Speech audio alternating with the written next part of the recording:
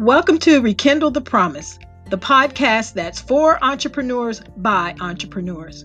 If you are an entrepreneur still in the hunt, then you need a community of like-minded individuals who will help inspire you and lift you and help give you that oomph to help you to keep rekindling the promise. Today's episode is just for you.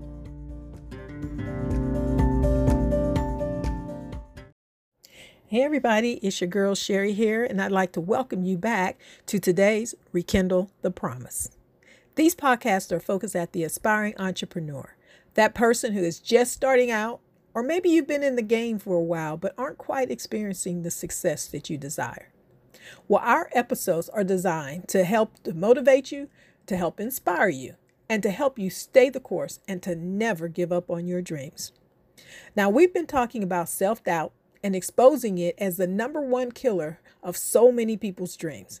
Yesterday, we talked about how not to allow self-doubt and self-condemnation to steal your confidence when you mess up. We're all going to make mistakes in life, and the key is that we should address them, we learn from them, and then we move past them. Well, in today's episode, I want to spend our time reminding you that you really are a great person. You are.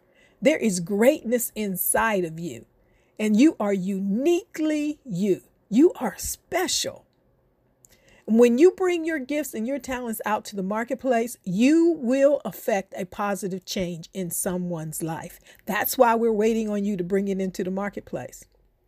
Now, sometimes when we allow ourselves to get into that dark abyss of self-doubt, we only look at our mistakes or our shortcomings. We don't look at what we're good at. We look at what we don't know, what we didn't achieve in our business. You think, hey, I was going for a rank and I didn't make it. Or maybe you've missed it a number of times. And so you're feeling bad about yourself and your confidence is shaken. Well, that's okay. But don't allow that to stop you. Keep going. So let's take a moment and just do a little self-inventory, okay? I'll bet that if I were right there with you and we could be face to face, I'm sure it wouldn't take long before we identified something that you have succeeded at. And it probably hasn't been that long ago. I know that you've had success at something. Why don't you just stop right now and think about it? Think about it right now. Let your mind go back and focus on something where you know you've had success. And even if you're in the midst of some battle with self-doubt right now, you can take a moment and think about something positive that you've achieved, no matter how small it is. It really does us good to occasionally just stop and assess where we are, just how far we've come. See, I myself struggle with this one myself because I'm very achievement oriented. I'm always in the middle of working on something, always. I may have just finished a big project that was great and had great success. But before I take the time to celebrate it, I'm off to the next thing. Now, I'm not saying that that's a bad thing. But what I am saying is it can serve if I'm not careful. If I'm not careful, then I'll never give myself the opportunity to feel good about my accomplishments. I must stop and be intentional about giving myself kudos when I've done something right. It's only fair, right? See, when you've done something wrong, the inner critic is quick to jump on you and judge you when you miss the mark. Then we should counteract with that. So we should give ourselves an attagirl or attaboy when we've hit or exceeded a target. Or as this little Chuck E. Cheese for the children, their little rhyme says, give yourself a high five. You know, when you've done something that's you feel good about it, give yourself a high five. I challenge you not just to only look at your business life either. Also look at broader. Look at many facets of your life. Look at your family life, for instance. Maybe you happen to be you have a loving family where your children are nurtured and feel safe to grow up in their own identity. That's a major accomplishment. Give yourself a high five. Or maybe you have great friends who love and respect you.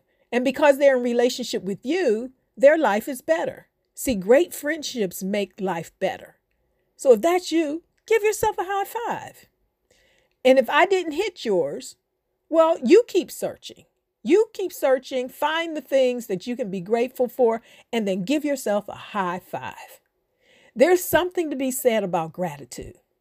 Gratitude changes your focus. It changes your mind and shifts your mind from negativity to positivity. Now you're not looking at all the negative stuff. You're looking at positive stuff. You stop looking at just the things that went wrong, some things that you don't have, and you shift into being thankful for what you do have.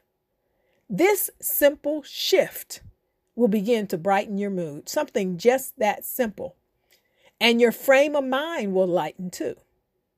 If you remember the little poem that we talked about with Napoleon Hill in episode 15, if you hadn't heard it, go on back and listen to it in episode 15. But the essence of it was saying it's all in the state of your mind.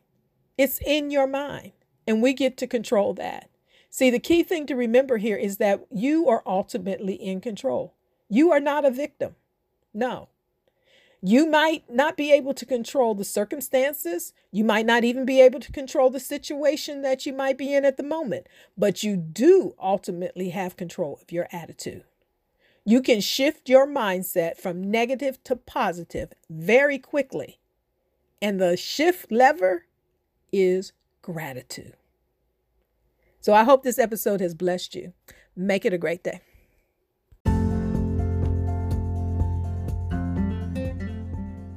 Thank you for tuning in to today's Rekindle the Promise. Remember that your hopes and your dreams are worth the battle. Keep hope alive and stay the course. Make it a great day.